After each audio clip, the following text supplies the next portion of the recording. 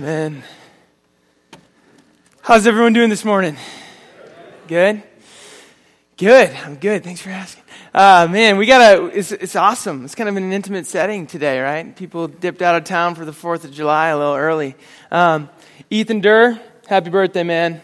Everyone say happy birthday to Ethan. Yeah. Anyone else, if it's your birthday, happy birthday to you too. But, man, I'm excited to be here this morning. This has been a crazy month for me and Jesse. Before we knew we were moving in July, we scheduled a trip in November. We made the trip plans in November to go to Ireland, and then when we got back from Ireland, we went straight to Colorado for our youth group camp. And man, it was a wild week. And the way back, we drove straight through the night, and that was not fun, but it was good. But it's good to finally just be back and just be present. I'm excited for this morning. God's just been churning up a lot in my heart the past couple weeks, and I'm excited to be able to share that this morning. I don't know about you guys, but in my walk with God, I reach these moments where I'm like, oh God, I just want more from you. I want to walk with you more than what I'm walking with you now. Like I want to go deeper with you. I don't know if you guys ever have those moments. I'm sure we all do, right? Where we just hit these points where we're like, oh God, I just want more of you. And my conviction lately is that there is more for us in our walk with Jesus than what we always realize, right? There's more for us in our walk with God. See, when I read the Bible and I read about the early church, and then I observe where we're at in 2018, and specifically the church in the United States. I'm like, man, there's a huge disconnect. Has anyone else ever noticed that? There's a huge disconnect, right? The church in the book of Acts, man, they were going out and they're doing crazy things. They were seeing the veil of darkness push back everywhere they went. Were they a perfect church? By no means. But they moved in authority. He said, Pete, what do you mean by authority? I mean this. They were so surrendered and laid down before Jesus that God knew that he could use them wherever they went. They were so surrendered to the lordship of Jesus that the Holy Spirit in them was like, I can use these people. And as a result, everywhere they went, they saw tangible displays of the kingdom power because of God moving through them. They were just open to him using them.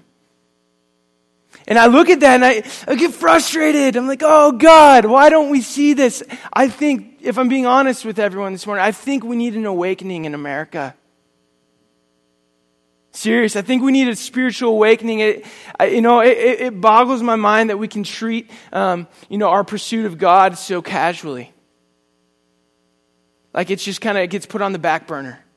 I want to tell you the truth that when we stand before God, man, we are going to get our worlds rocked, right? When we see God face to face, we're going to be in awe of who he is, and we're going to realize, man, why didn't we take it more seriously when we were here on earth? Man, that's my conviction lately. And I think this disconnect that we see in the church of Acts and then now in 2018, I think it comes from our surrender to Jesus. I think as a church, we need to be more intentional about coming before the throne of God every day and laying down our lives and saying, God, you can use me. Because look at this. In the book of Acts, I see the church doing this. They're casting out demons, right? They're healing people, and they're seeing miracles take place. I don't know about you, but I don't see a lot of that going on in the church. Why? Why? Was it because the apostles were superhumans? No. They were broken, everyday Joe Schmo people like you and me, right? But God used them to do these things. Why? It's because of who was living inside of them, right? The Holy Spirit was doing these things through them, and it was through their surrender. And so my conviction is that, man, we need to be so intentional about coming before the throne of God every day and saying, God, you can have all of me today. You can use me in whatever way you see fit. What troubles me is that even within the church today, because we see this, people notice this disconnect whether or not they realize it, but in the church today, we develop theologies that kind of justify why we shouldn't see miracles take place. Right? We develop theologies why the Holy Spirit doesn't move the same as in the Bible. And I'm just telling you something, that's an excuse. It wasn't because of the apostles' supernatural abilities that these things were happening in the Bible. It was just because of their surrender and obedience. The Holy Spirit is the same yesterday, today, and forever, right? That's who God is. He's unchanging. And his intention and his purposes for mankind is that we would be fully surrendered to him so that he could use us. So that's what I want to talk about this morning is, man, what does it truly mean to be filled with the Spirit of God? And what is God's purpose for our life? What does ministry look like? And okay, so before I start, I just want to pray really quick. Jesus, we thank you, God, for your presence here with us this morning. God, you were the lion and the lamb. God, you took our spot on the cross and you died our death, God, so that we could be brought to life in you, God, that we could be filled with your Spirit, God, that we could carry on your ministry here and now. And so, God, I'm praying in the name of Jesus that you wouldn't let me speak my own thoughts, but God, that you would empower me to speak your heart. God, would you speak through me this morning? Would you let our hearts be open and receptive? And God, would you let your word move in power this morning? In Jesus' name, amen. About a month ago, I preached on the Great Commission, right? And I was telling, it was coming out of Matthew 28, and before Jesus was arrested, or when Jesus was arrested, his disciples scattered in fear. They ran. Everyone ran, right? But in Matthew 28, we read the story of how Jesus is alive. Not a fairy tale, not just a good feel-good story. Like the reality of it was really, really intense. Like Jesus is alive and he defeated the enemy, right? And so we see his disciples scattered, but in Matthew 28, they're coming back to him. And the first thing Jesus says is he addresses their fear. And he goes, I've been given all authority in heaven and on earth. Therefore go. Because I've been given all authority, go and make disciples. That's a big deal, right? So Jesus is saying, go, carry on my ministry. In 2 Corinthians 5, we read Paul say, he goes, you are ambassadors of God, right? You've been given Jesus' ministry of reconciliation. Jesus in Matthew 28 is passing us his baton, and he's saying, do what I've been doing. But I think the thing that makes me so frustrated is I think sometimes in America we have such a watered down version of what that looks like. Be a good person, go to church and do the right things. Those are great. I'm not discrediting that we need to do those. But that's an incomplete view of what it means to follow Jesus and to do the things that he was doing. Because when I read about Jesus, he had a pretty radical ministry. Right? He freed a guy named Legion in Mark 5 of hundreds of demons. That's radical, right? And so I think sometimes in the church we have this way of talking about discipleship and following Jesus, but it's kind of watered down. See, Pete, what do you mean by that? Well, let's look, because the Great Commission wasn't the only commissioning that Jesus gave to his disciples, okay? So real quick, we're just going to look at different commissionings that Jesus gave his disciples, and we're going to hold, the present commissionings that we do in church up to what Jesus was doing in his ministry here now, okay? So in Mark 3, verse 14, Mark says this, Jesus appointed 12 so that they would be with him, that he could send them out to preach, and to have authority to cast out demons. I swallowed it wrong. Hold on. Oh, man. That's good. Woo. I'm not going to take another sip. So the primary thing that we see Jesus appoint the 12 for, right, is to be with him. That is so foundational to discipleship.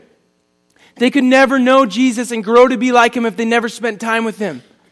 Today, it's still the same. Intimacy is primary. We need to be people who are intimate with Jesus. But so often, he gets put on the back burner. So often, he's the last thing on our agenda. So often, I'm first and he's last. Right? And Jesus saying, or Mark saying, Jesus appointed them first and foremost to be with him. And then what comes out of intimacy is the overflow, right? We're created to know God deeply, to love him with everything we are, and to reflect him to a dark and a broken world. Okay, so we see he appointed them to be with him. And then he could send them out to preach and to cast out demons. See, there was the proclamation of the gospel, right? Jesus came. God came in the flesh. He put on human clothes, like human flesh, and he took our spot on the cross. Why? So we could be with him forever? Yeah, that's part of it. But so that we could live with him here and now, that we could have a life that walks with God here and now. God came so we could be set free from the bondage of sin and the power of the enemy, and we could be freed into the kingdom of light and live with him here and now and into eternity. So it's not just about getting into heaven. It's about learning who he is now and walking with him. Okay? So the gospel, Jesus sent his disciples out to proclaim this, all right? This truth. And then he said, cast out demons. Why cast out demons? Because with the proclamation of the gospel comes the demonstration of the kingdom. We're really good at proclaiming the kingdom, but are we good at displaying the kingdom? See, Jesus said those things go hand in hand. Check it out. In Luke 9, verses 1 and 2, he says, he called the 12 together and gave them power and authority over all the demons and to heal diseases. Who in Sunday, quick show of hands, who in Sunday was told that when you come to know Jesus and you're filled with his Spirit, you're given power and authority over all demons, you can heal diseases? Not very many. And anyway, heal diseases. And he sent them out to proclaim the kingdom of God and to perform healing. Again, proclaim the kingdom and display the kingdom. Okay? Departing, they began going throughout the villages, preaching the gospel and healing everywhere. That was the ministry that Jesus was commissioning his disciples into. Go proclaim the kingdom and go display it. Because, church, what we need to realize is that we don't just live in this physical, material world. We live in a spiritual world. Culture will laugh at people who believe this, right? And the enemy's done a pretty good job of controlling pop culture to make fun of this concept, right? But the truth of it is that there's actually spirits and powers at play that we can't always see. They manipulate things. They cause lies to spread. They twist the truth. They do everything they can to rob Jesus of receiving glory. And so, because we live in this cosmic battlefield, right? Jesus equipped his disciples to go and dismantle every power of darkness. It wasn't a maybe this will happen if you guys go out and you're really bold and tough enough. It was, no, this will happen when you go out in my boldness. Why? Because the enemy, we grew up in this world, right? Where death and destruction, disease, darkness, man, we're all familiar with it. Right? We're all familiar. We've all seen the works of the enemy. But Jesus, when he came in the flesh, he brought the kingdom of God. When he taught his disciples how to pray, it was, man, let your kingdom come, your will be done, Father. Let your kingdom come, let your will be done on earth as it is in heaven. See, the kingdom of God has been coming and it's been forcefully advancing against the kingdom of darkness, the pseudo-kingdom of darkness, the fake kingdom of the enemy. It's all smoke and mirrors. And what Jesus shows us is that when a believer filled with the Holy Spirit is meant and purposed to take down the kingdom of darkness with every step they take, okay? So in Luke 10, Jesus sends out 70 and he gives them the same commission. Go preach the gospel, go heal those who are sick, and go cast out demons. Radical stuff. And then in verse 17 of Luke 10, it says, the 70 returned with joy, saying, Lord, even the demons are subject to us in your name. And he said to them, I was watching Satan fall from heaven like lightning. Behold, I have given you authority to tread on serpents and scorpions. What's Jesus saying? He's not saying to go out into the desert and find a scorpion and stomp on it. He's not saying go find a rattlesnake and see if you can step on it. He's saying, man, I have given you authority over all the powers of darkness. Scorpions, snakes, demons. I've given you authority over them. Why are you scared? See, I don't know about you guys, but I mean, this is just something that comes to mind right now. But man, have you seen those creepy, those trailers for those exorcism movies? And they want to make them all dark and scary. That's just the enemy trying to get a hold of pop culture. Serious. People would say, I'm just hyper charismatic. He's just a weirdo. No, it's just the truth. It's just the truth. The enemy is scared of what a believer fully surrendered to Jesus and filled with his Holy Spirit looks like. I have experienced demons. Just last week, me and Jesse cast a demon out. This stuff happens, right? We were at camp with the youth group. And the speaker comes up to me and Jesse. He goes, hey, I got someone I need you to meet. So that night we went and we were praying. And we got talking with this girl. And the Lord just kept giving us words for her. And we were praying over her. And we were praying over abuse. And then she just starts crying. And we start praying over scars on her heart. Just more tears, We start seeing self-harm and all this stuff. And the Lord was just telling us, but she didn't even tell us any of this. We just prayed and he was giving it to us.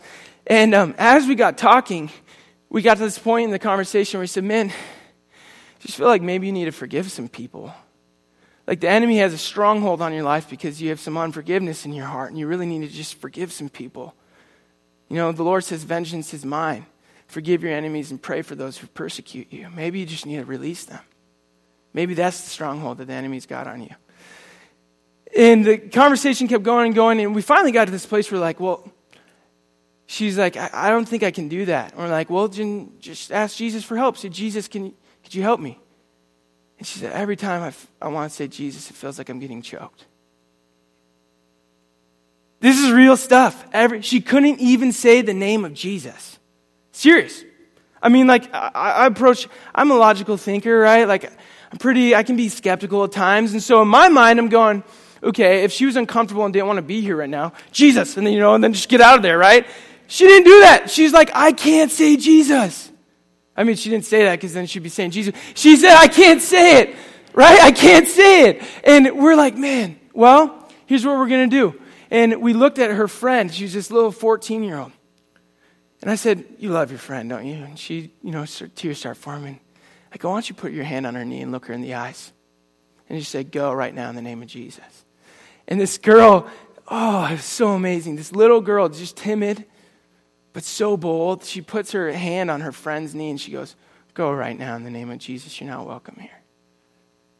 And that girl ended up walking through forgiveness and praying and asking Jesus, to help her forgive these people, right? She still has stuff that she's going to need to work through, but Jesus won, right? The devil's not strong. He's not ferocious. We shouldn't be scared of him, right? Jesus has been given all authority. That's what he said in Matthew 28. I've been given all authority, therefore go. I think as a church, we really need to press into what that means. Too often I see us walking around in fear. Too often I see us walking around worried by life and the pressures of life. Anxiety has got its grip on the church. But I think a right understanding of what it means to be a Christian is that God is in control, not just of my eternity, but the here and now. A lot of people, you ask them about their faith, they go, yeah, I know where I'm going when I'm dead. I go, well, sweet, do you know where you're going right now? You're either following Jesus or you're not. People expect that they could live like hell now and then get into heaven later. It's not how it works. We're called to follow the King here and now and to partake in what he's doing and what he's been doing from the start of the ages, right? Okay, Mark 16. Oop. Oh, yeah, this is good. Luke 10:20. He said, nevertheless, do not rejoice in this, that spirits are subject to you, but rejoice that your names are recorded in heaven. I think this is a great reminder because miracles, casting out demons, man, they're real, and the church needs to be awakened to this reality, but they're not the end goal.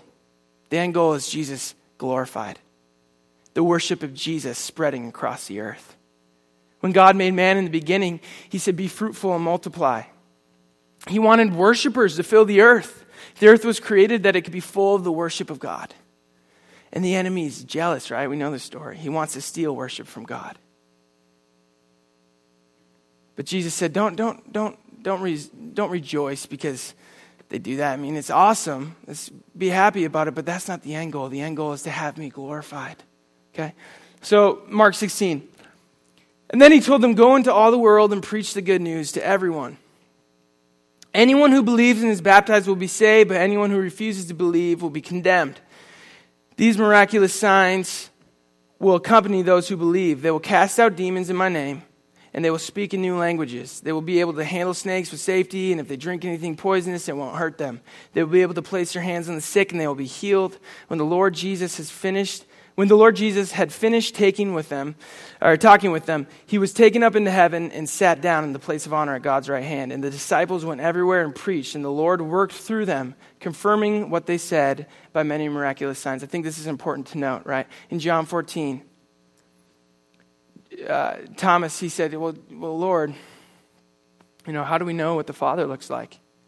And Jesus said, look, if you've seen me, you've seen the Father. But trust this, know who I am by the signs that I've performed. What did Jesus do? He healed the sick, he raised the dead, he cast out demons, he cleansed the lepers, he proclaimed freedom for the oppressed. And then Jesus, it's interesting because the very next verse, without stopping, Jesus goes, and know this, those who follow me, they will do even greater things than these. Where are we talking about? I don't hear a lot of people preaching this from the pulpit. I don't hear a lot of people pressing into these truths.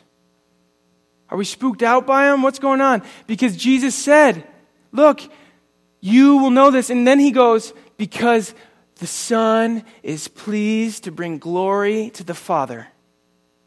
Know this, that when we are operating in the fullness of the ministry that Jesus has called us to, it brings glory to God.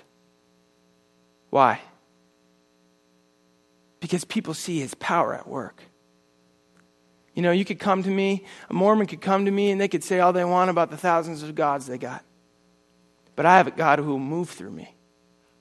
I have a God, I've put my hands on people and I've seen Jesus heal them. Not because of me, definitely not because of me, but because of who's in me, the Holy Spirit. Nobody else can have that truth attached to their faith. We have a God who's living and active and who moves through his surrendered servants, who moves through his children because it pleases him to bring glory to the throne of God, right? No one else can claim that. We have a God who moves, a God who's alive in me. We are the temple of God. We're just singing it. Do we believe it though? The temple in the Bible, in the Old Testament, you read about the temple. It was glorious. It was amazing. God filled that thing, and people were amazed by the presence of God. Well, the Bible says that we are the New Testament temple. Are people seeing God and amazed at who God is through our lives? That's not a condemning thing. I think it's a challenging question I need to ask myself all the time.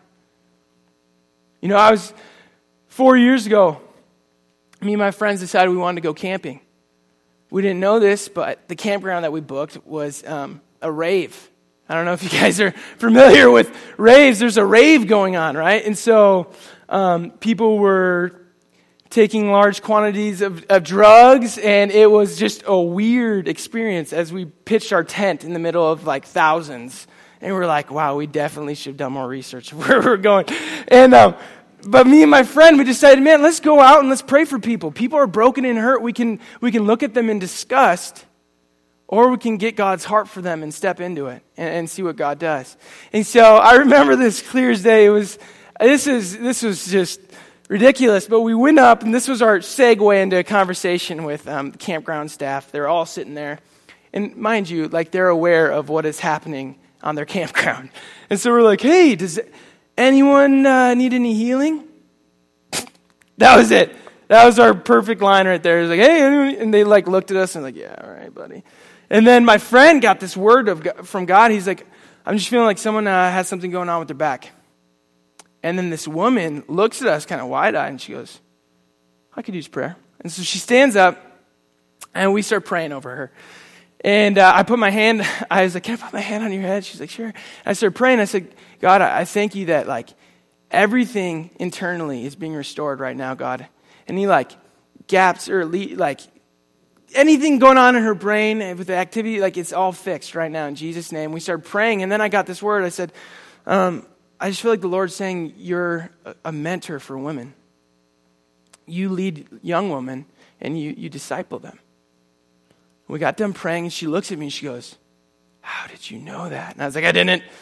Trust me, I didn't. I was just letting Jesus speak through me. He loves you, and he knows every part of who you are, and he cares about you. You know, and she starts tearing up, and we kind of like take our hands off, and she goes, honey. And she calls over to her husband, do you see this? And he looks over, he's like, you're not wobbling. This woman had MS. We didn't know that. So when I was praying over her head and her brain, like she was like, man, it's crazy. So we prayed one more time for her. 4 hours later, we're walking across this campground. The sun's going down at this point, and we hear, hey boys. This woman's waving to us. She goes, I just took my dog on a 5-mile walk. I haven't been able to do that in years. You know what that did? That opened up the door for us to share about who she is to God and what she means to God. God showed up that day. See, I think the church needs to understand that there's more to our walk with Jesus. You know, some of us are disappointed and we're upset because there's people in our life that we really want them to see encounter God.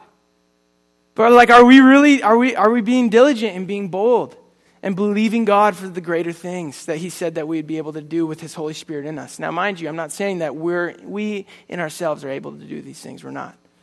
It's Jesus living through us. But like the disciples, we're called to be surrendered before Jesus and let him use us in different ways. But I think it's time that we stop allowing what we don't understand to affect what we do understand, which is Jesus and his word. See, I can pray for someone, and if I don't see the breakthrough, it's discouraging, right? And then I walk away and I think, oh man, God must not heal anymore. I think that's what's happened in the church. Is that there's been really pure-hearted leaders who haven't seen the breakthrough that they've pressed in for, and they've allowed it to affect what they understand. Man, if I don't see the breakthrough, that doesn't mean that God's not healing. I don't understand that. I don't have an answer for us this morning why that happens. But what I do know is in the Bible, I see a God who moves and he does the impossible. And time again, he does it. And he wants to use people who are surrendered and believing that he still does that. So I think in the church, we need to stop allowing the things that we don't understand to affect what we do understand, which is that Jesus is alive. He's on the throne of our hearts. His Holy Spirit has filled us. But I think it begs the question, why don't we see these things in America? What's going on? I think it kind of starts with our worldview. I think it kind of starts with our worldview, and I talked about this a little already, but I think we need to understand that we live in a spiritual world, because clearly Jesus and the disciples, they understood that. Right? Clearly Jesus understood that he was living in a spiritual world, because 1 John 3:8, it says that Jesus came to destroy the works of the enemy. He understood that it's not just what we see, but there's actually more at play, okay? So in Ephesians 6, we love to talk about it. But the armor of God, okay? We pray it out, we talk about it a lot, but the armor of God. What's the context in what Paul's talking about here? He starts off in Ephesians 6, the first couple of verses of Ephesians 6, he's talking about relationships and how to steward relationships and how to have healthy relationships and to honor each other and have Jesus be glorified in relationships, okay? And then he goes, directly from that, he goes, a final word, be strong in the Lord and in his mighty power. Put on all of God's armor so that you'll be able to stand firm against all the strategies of the devil. For we are not fighting against flesh and blood enemies, but against evil rulers and authorities of the unseen world, against mighty powers in this dark world, and against evil spirits in the heavenly places. Therefore, put on every piece of God's armor so you'll be able to resist the enemy in the time of evil. Then, after the battle, you will be standing firm. Look, Paul goes from talking about our relationships with each other, and then he goes, but just keep in mind, our battle, man, it's not against each other. It's against the powers and the principalities of the dark world. See, Paul talks about this, and I think it's in 1 Corinthians. He says, man, we've been given weapons that are capable of tearing down the strongholds of the enemy.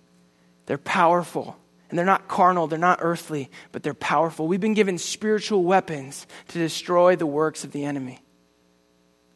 We want to talk about and pray out the spiritual armor, but I think it's important that we realize what Paul's saying right here, right? He's saying, man, we live in this world where every chance we get, every chance he gets, the enemy is just clawing for air. He's just trying to stir something up, man. He's trying to stir up division. He's trying to stir up tension. He's trying to create doubt. I mean, just this morning, I came to the building and we couldn't get in. The key fob system went down.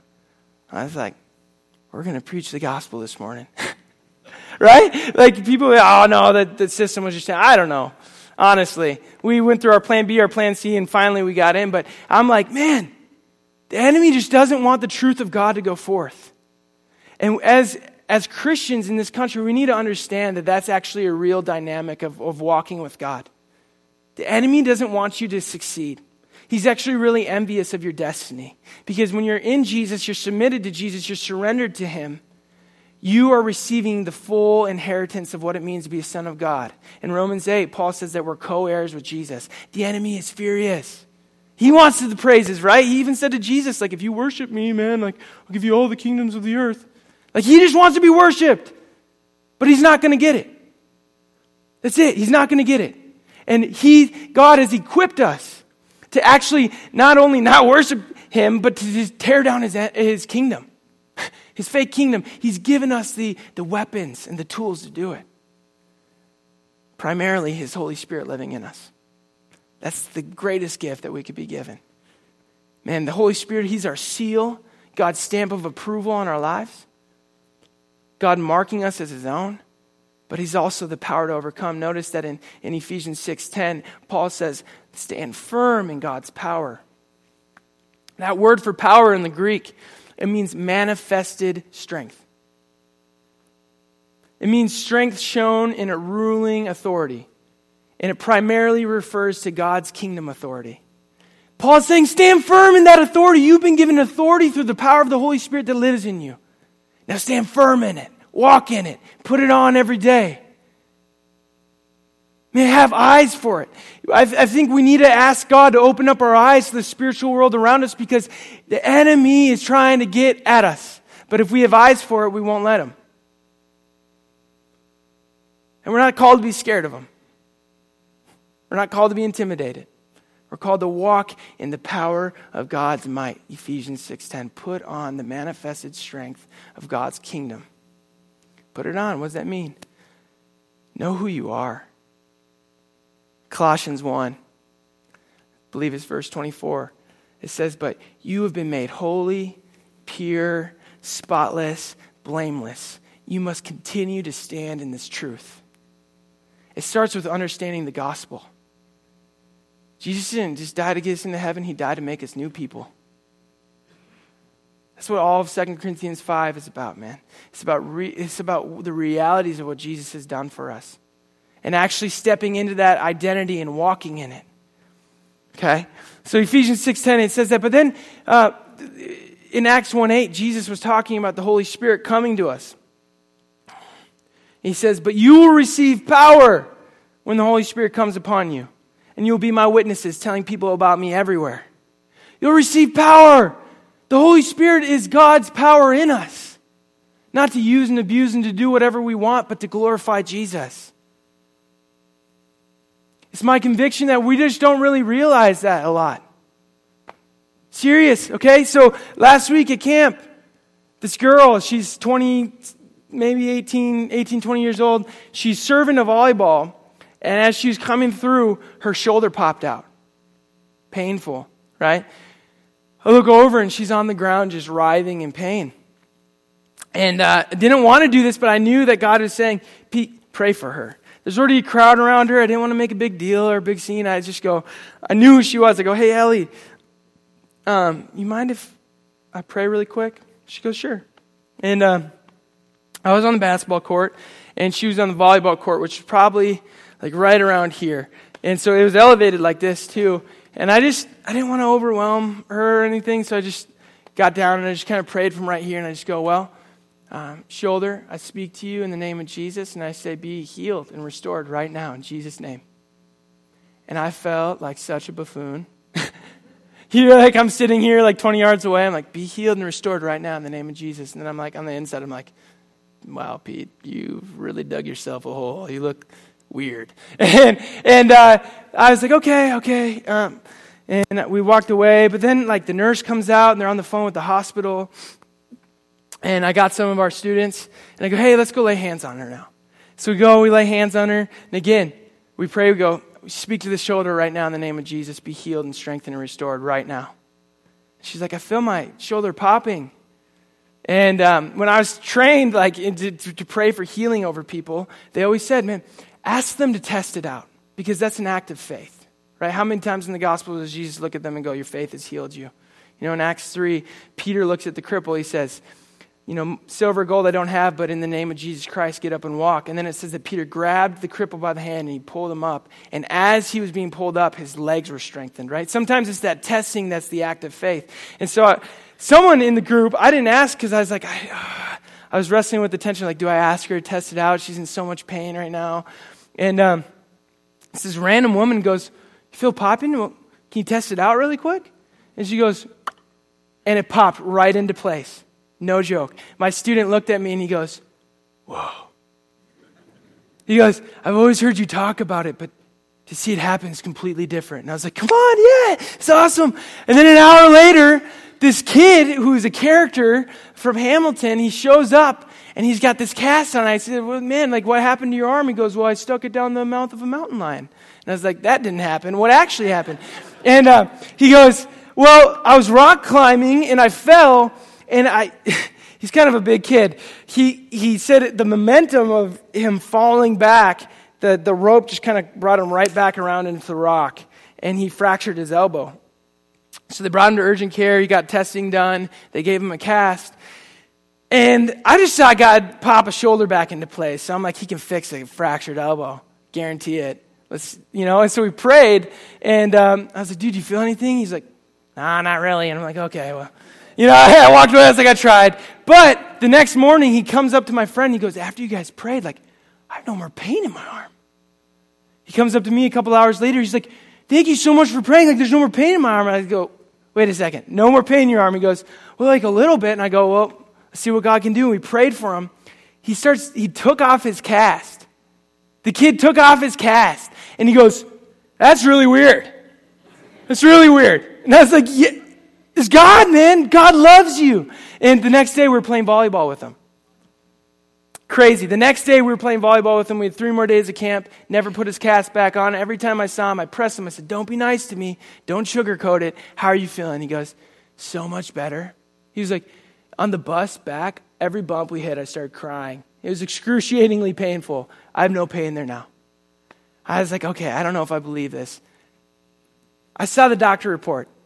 Non-displaced fracture in his right humerus. I think it's the humerus. Anyway, it was non-displaced fracture in the arm. And I was like, what in the world? Get back home. I was like, still like, okay, man, I really want to make sure that this actually was legit. Had his friends text him, how's your arm doing? Amazing. He got into church. They drove straight through the night. They got to church in Hamilton that next morning. And the pastor goes, does anyone have any testimonies of camp? And this kid gets up and he goes, God heals. That's it. So it's, God heals. I had a broken arm. It's not broken anymore. And everyone was like, yeah. What do we do with that? But that is come on. Like if we can just see the simplicity of it all. It's not this huge equation that we have to figure out. It's just walking surrendered to Jesus and trusting that he wants to use us, even though we're broken, right? That's the mystery of it all, right? We're these fragile jars of clay, but we behold the glory of God because the Holy Spirit lives in us. Colossians 2, verse 9, it says this. For in Christ lives all the fullness of God in a human body. So you are also complete through your union with Christ, who is head over every ruler and authority. It's pretty simple right there. Jesus is God, and God lives in us. And he's head over every ruler and authority. It's time that we stop letting life kick us around and push us around and defeat us again and again and again. And we stand on the victory that Jesus bought at the cross. A victory for us to have a new life, a new identity, a new reality. When we come into Jesus, he sets us free from our past. I was just actually laying in bed last night. I couldn't fall asleep. And I just felt attacked. I don't know if, not everyone in here has heard my story. But I used to wrestle with a lot of things as a druggie. I was depressed. Man, I had severe obsessive compulsive disorder. I don't know if you guys have ever known anyone with OCD, but it got to the point in high school where I couldn't even walk down a flight of stairs. It would take me 20 minutes to get from my room to my kitchen. Does that sound like the enemy, right? Just coming to steal, kill, and destroy? But when I got saved, God delivered me of that. I haven't had OCD for 6 years. God is alive and he's moving. He's looking to use us and he's given us this new reality through his blood and his resurrection. And it's time that we start to press into it as a church. And so I think this starts right here. It's asking, God, would you give me new eyes to view life through? It's waking up and just asking God, God, would you give me a new perspective? I want to see things the way you do. Because I think we need that.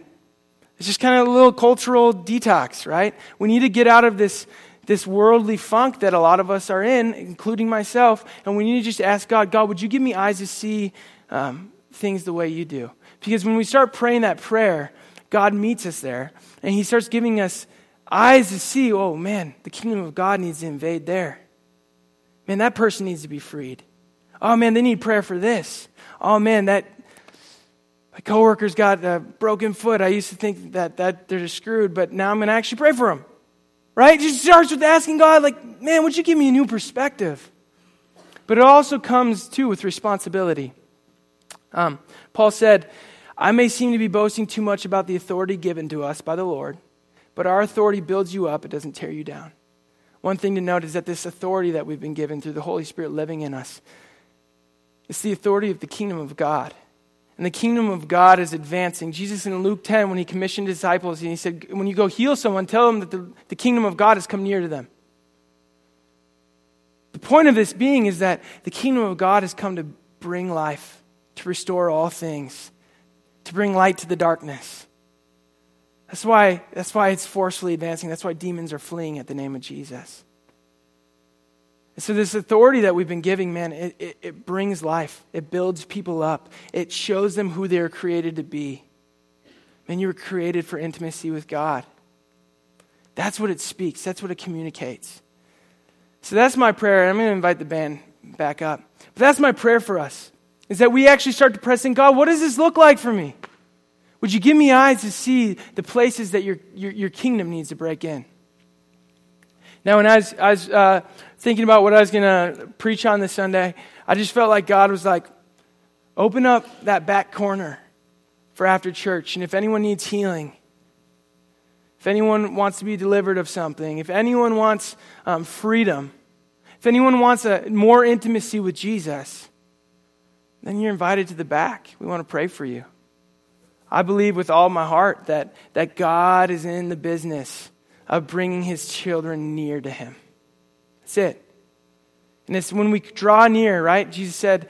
Mark said in Mark 3 that Jesus commissioned his disciples to first be with him. It's when we draw near to him that we realize who we are to him, and we realize the authority that we've been given to cast out and to push back darkness.